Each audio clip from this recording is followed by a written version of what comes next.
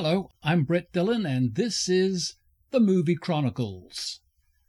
This episode finds us in Japan in the year 1939. Let's start with Dengiku Monogatari, the story of the last chrysanthemum.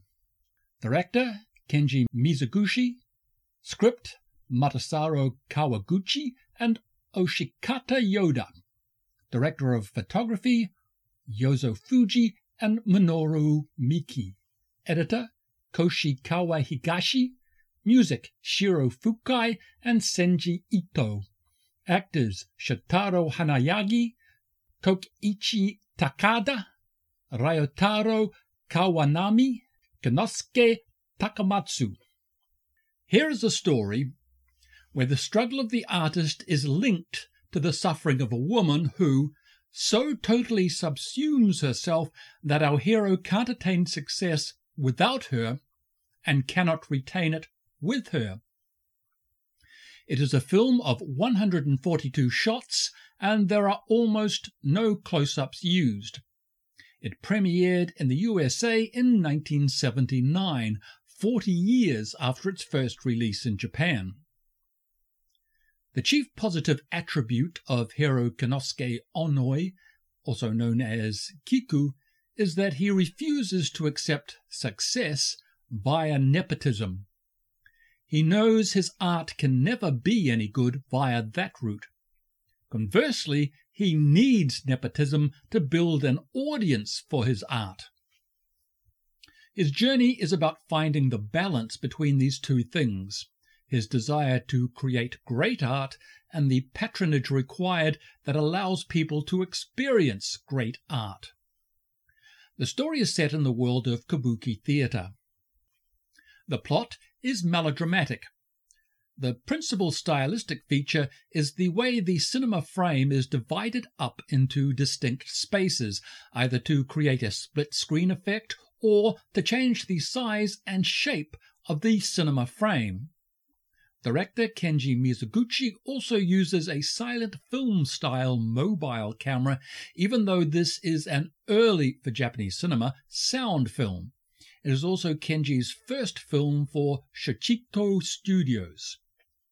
Japanese cinema did not embrace pre-recorded sound, and there were market forces that delayed its introduction. Kiku is the adopted son of acting legend Tamizo Onoi, whose wife has just given birth to a son. The cast and crew of the theatre speculate on what this will mean.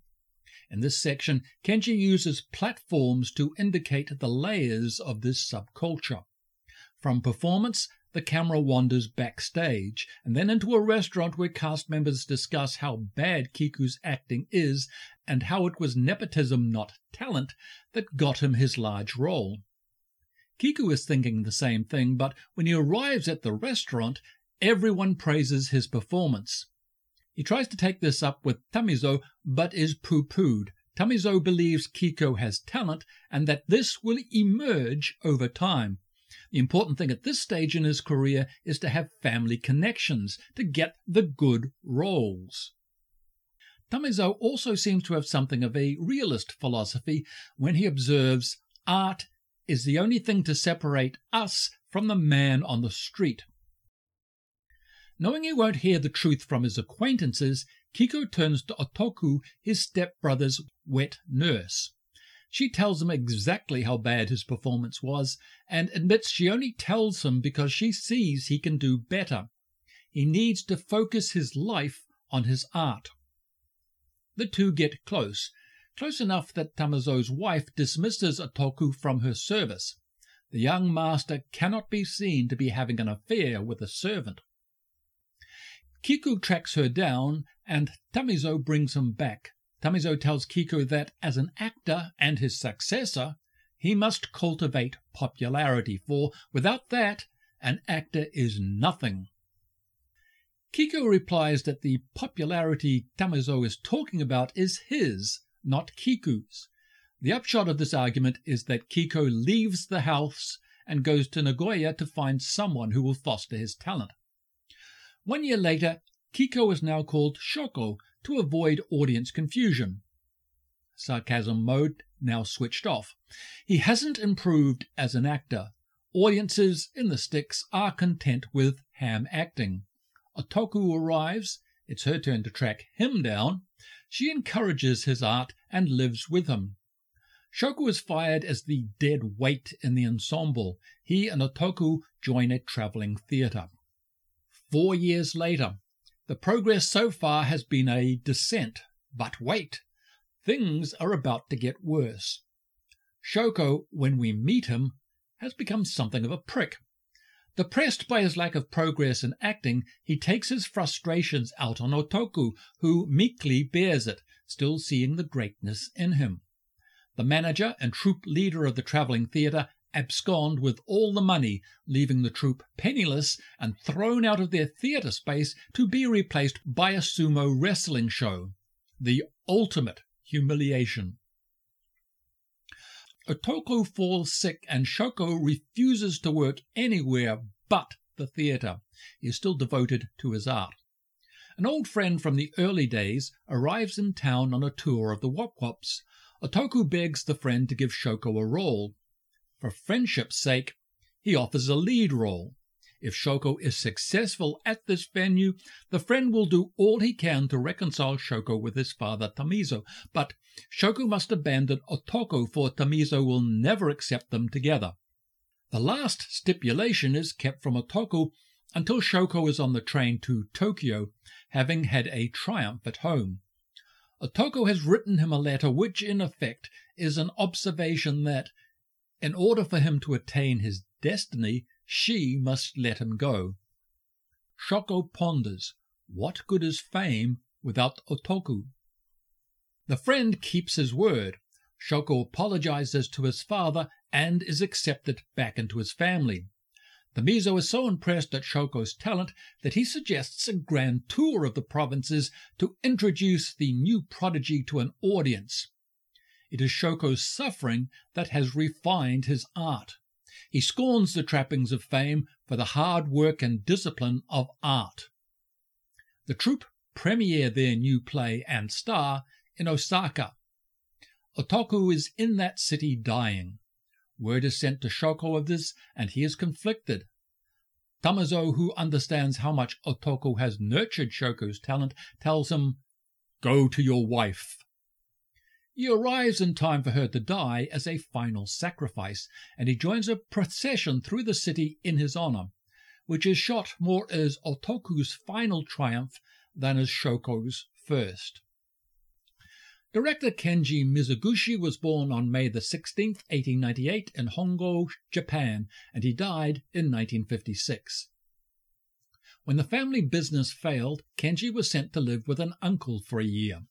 In 1912, he returned to the fold, but caught rheumatoid arthritis, which left him crippled. In 1913, he apprenticed as a designer at a yukata, an unlined cotton kimono, factory. Kenji enrolled at the Aobasha Yoga Kenkayuko Art School in Tokyo, which is where he was introduced to Western painting techniques. He also became interested in the stage, set dressing, set design, and set construction at the Royal Theatre in Akasaka. In 1917, he was working as an advertisement designer at the Yushin Nippon newspaper in Kobe. He returned to Tokyo in 1918. 1920 is the important year. Kenji enlisted as an assistant director at Nikatsu Studios, becoming a full director in 1923. 1923, by the way, is the year of the Tokyo earthquake. Kenji moved to the Nikatsu studio in Kyoto. While most of his input from the 20s and 30s is lost, we do know he was influenced by German Expressionism, Kabuki, and No theatre, and Japanese traditional music forms.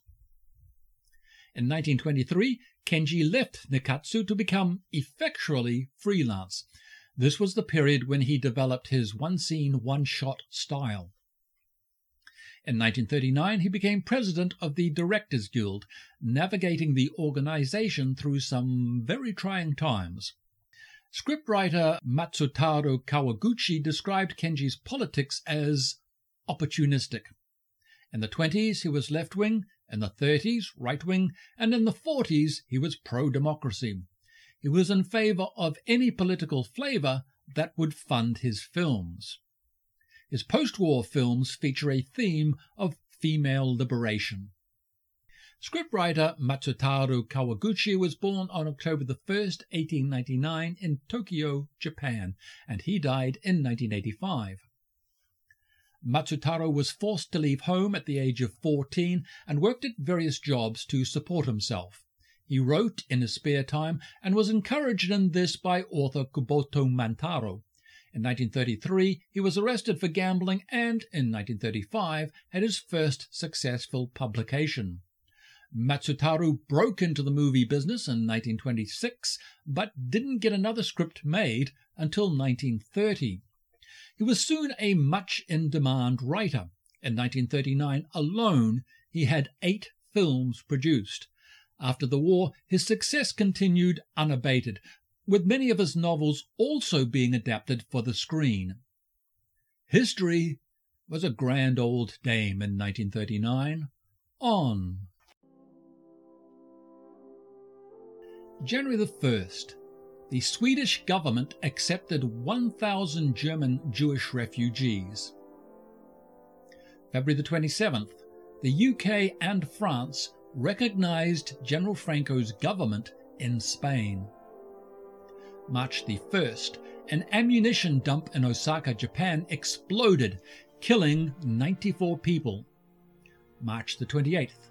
General Franco assumed power in Madrid, Spain. May the 9th. Spain left the League of Nations. June the 14th. Japanese forces blockaded the British concession in Taijin, China, almost sparking an Anglo-Japanese war. September the 2nd. As the opening shots of World War II are fired, Spain and Ireland declared their neutrality.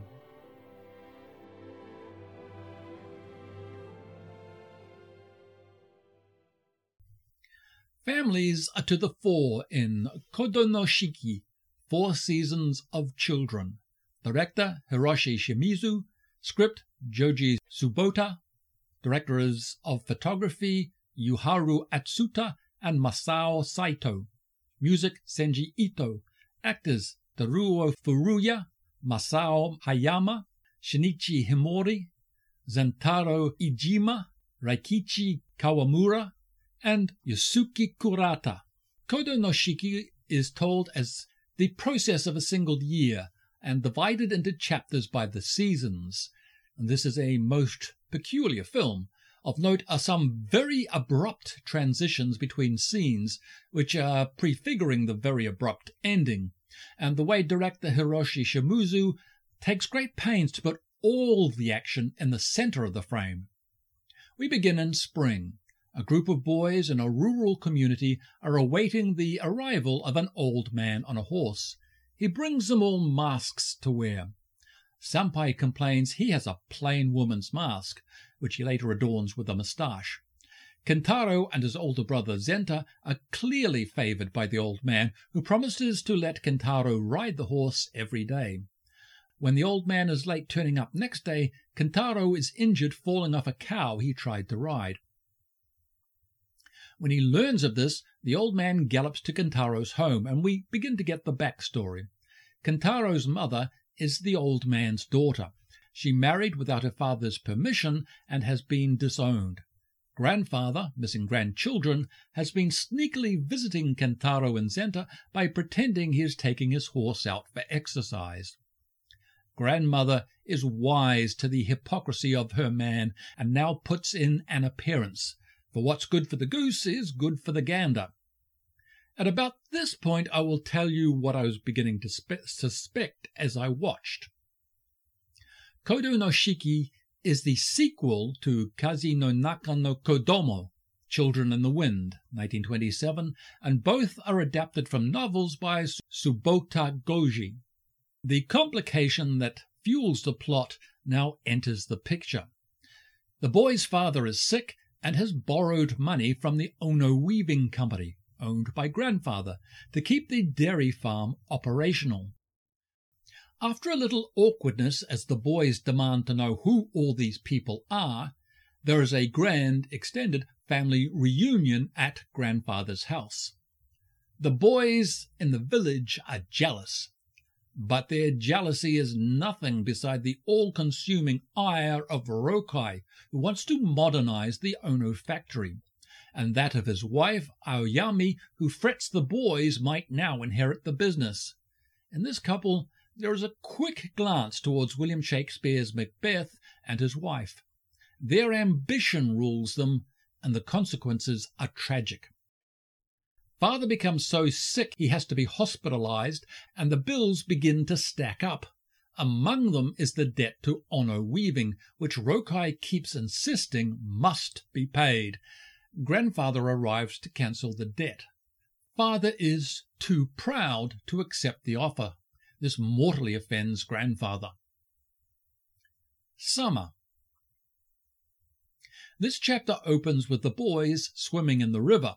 Father is still in hospital and grandfather has stayed away to nurse his bitterness.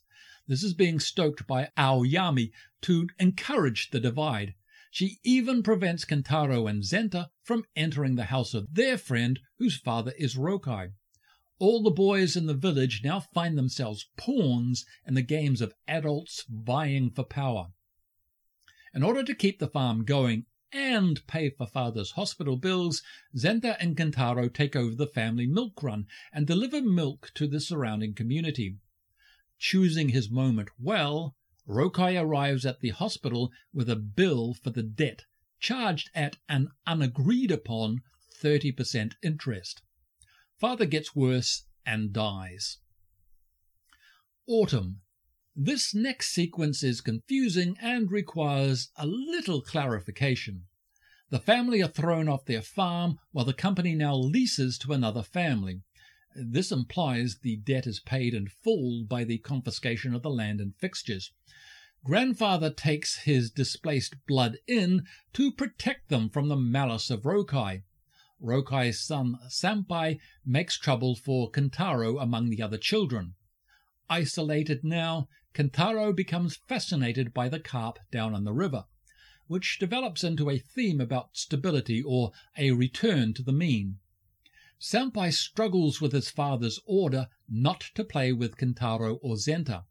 He's beginning to suspect both his parents are douchebags who are putting themselves above the interests of their community. Rokai still plans to collect the debt. Wait! He wants the property in payment of the debt and the debt to be paid? Grandfather assumes the debt on himself and then assumes the matter is settled, as he owns the company, who is the creditor. Rokai pushes back and demands, on behalf of all the small holders in the company, that the debt be paid. The Ono family have now had enough of him and turn on him. Rokai appeals to the law, and all of grandfather's property is seized to pay off the debt.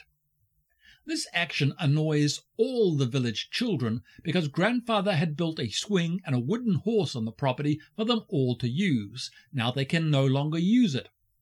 Their resentment turns on Senpai. He tries to curry favor with them by climbing a tree to collect fruit for them, but he falls, breaking his leg.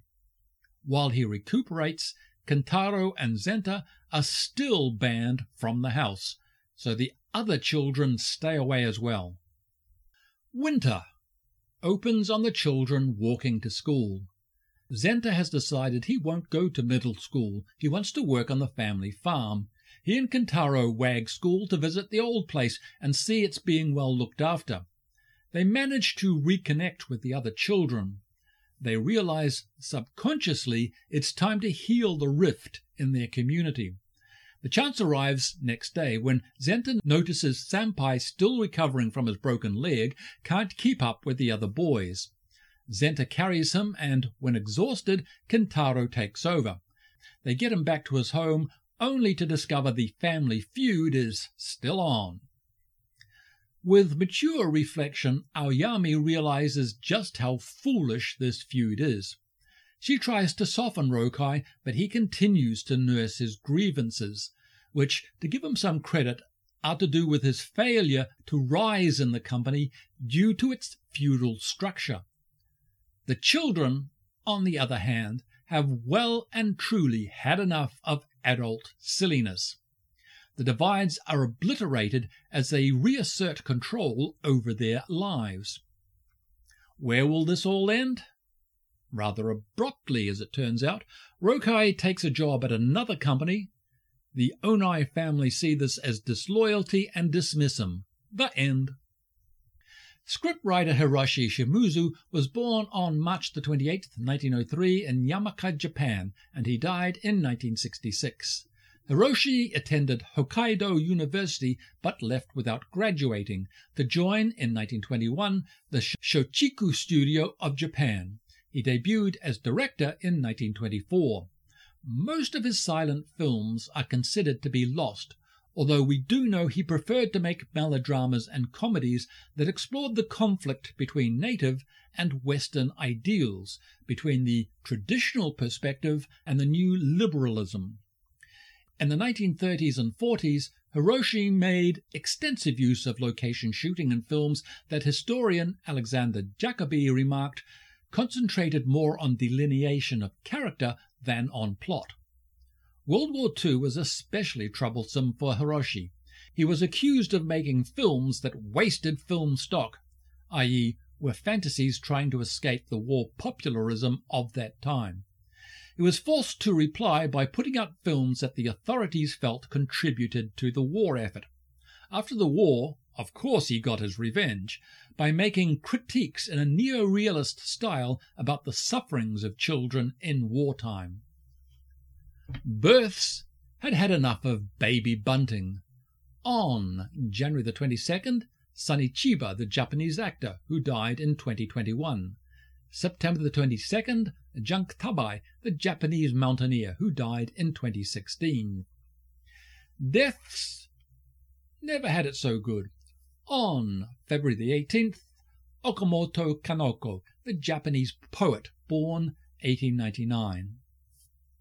Next episode, we take a leap into 1978 to discover the gap the death of Bruce Lee left in the Hong Kong movie industry. Prepare the noodles and get your Jackie Chan on. For more movies from the thirsty 30s, look for the ebook Movie Chronicles 1930. Currently under production, but soon to be available from an e-store near you. In recent release is Movie Chronicles 1906. Become a Patreon or Buzzsprout supporter to power this show. The other pod people are waiting for you to join them. Until then, Tanakwe.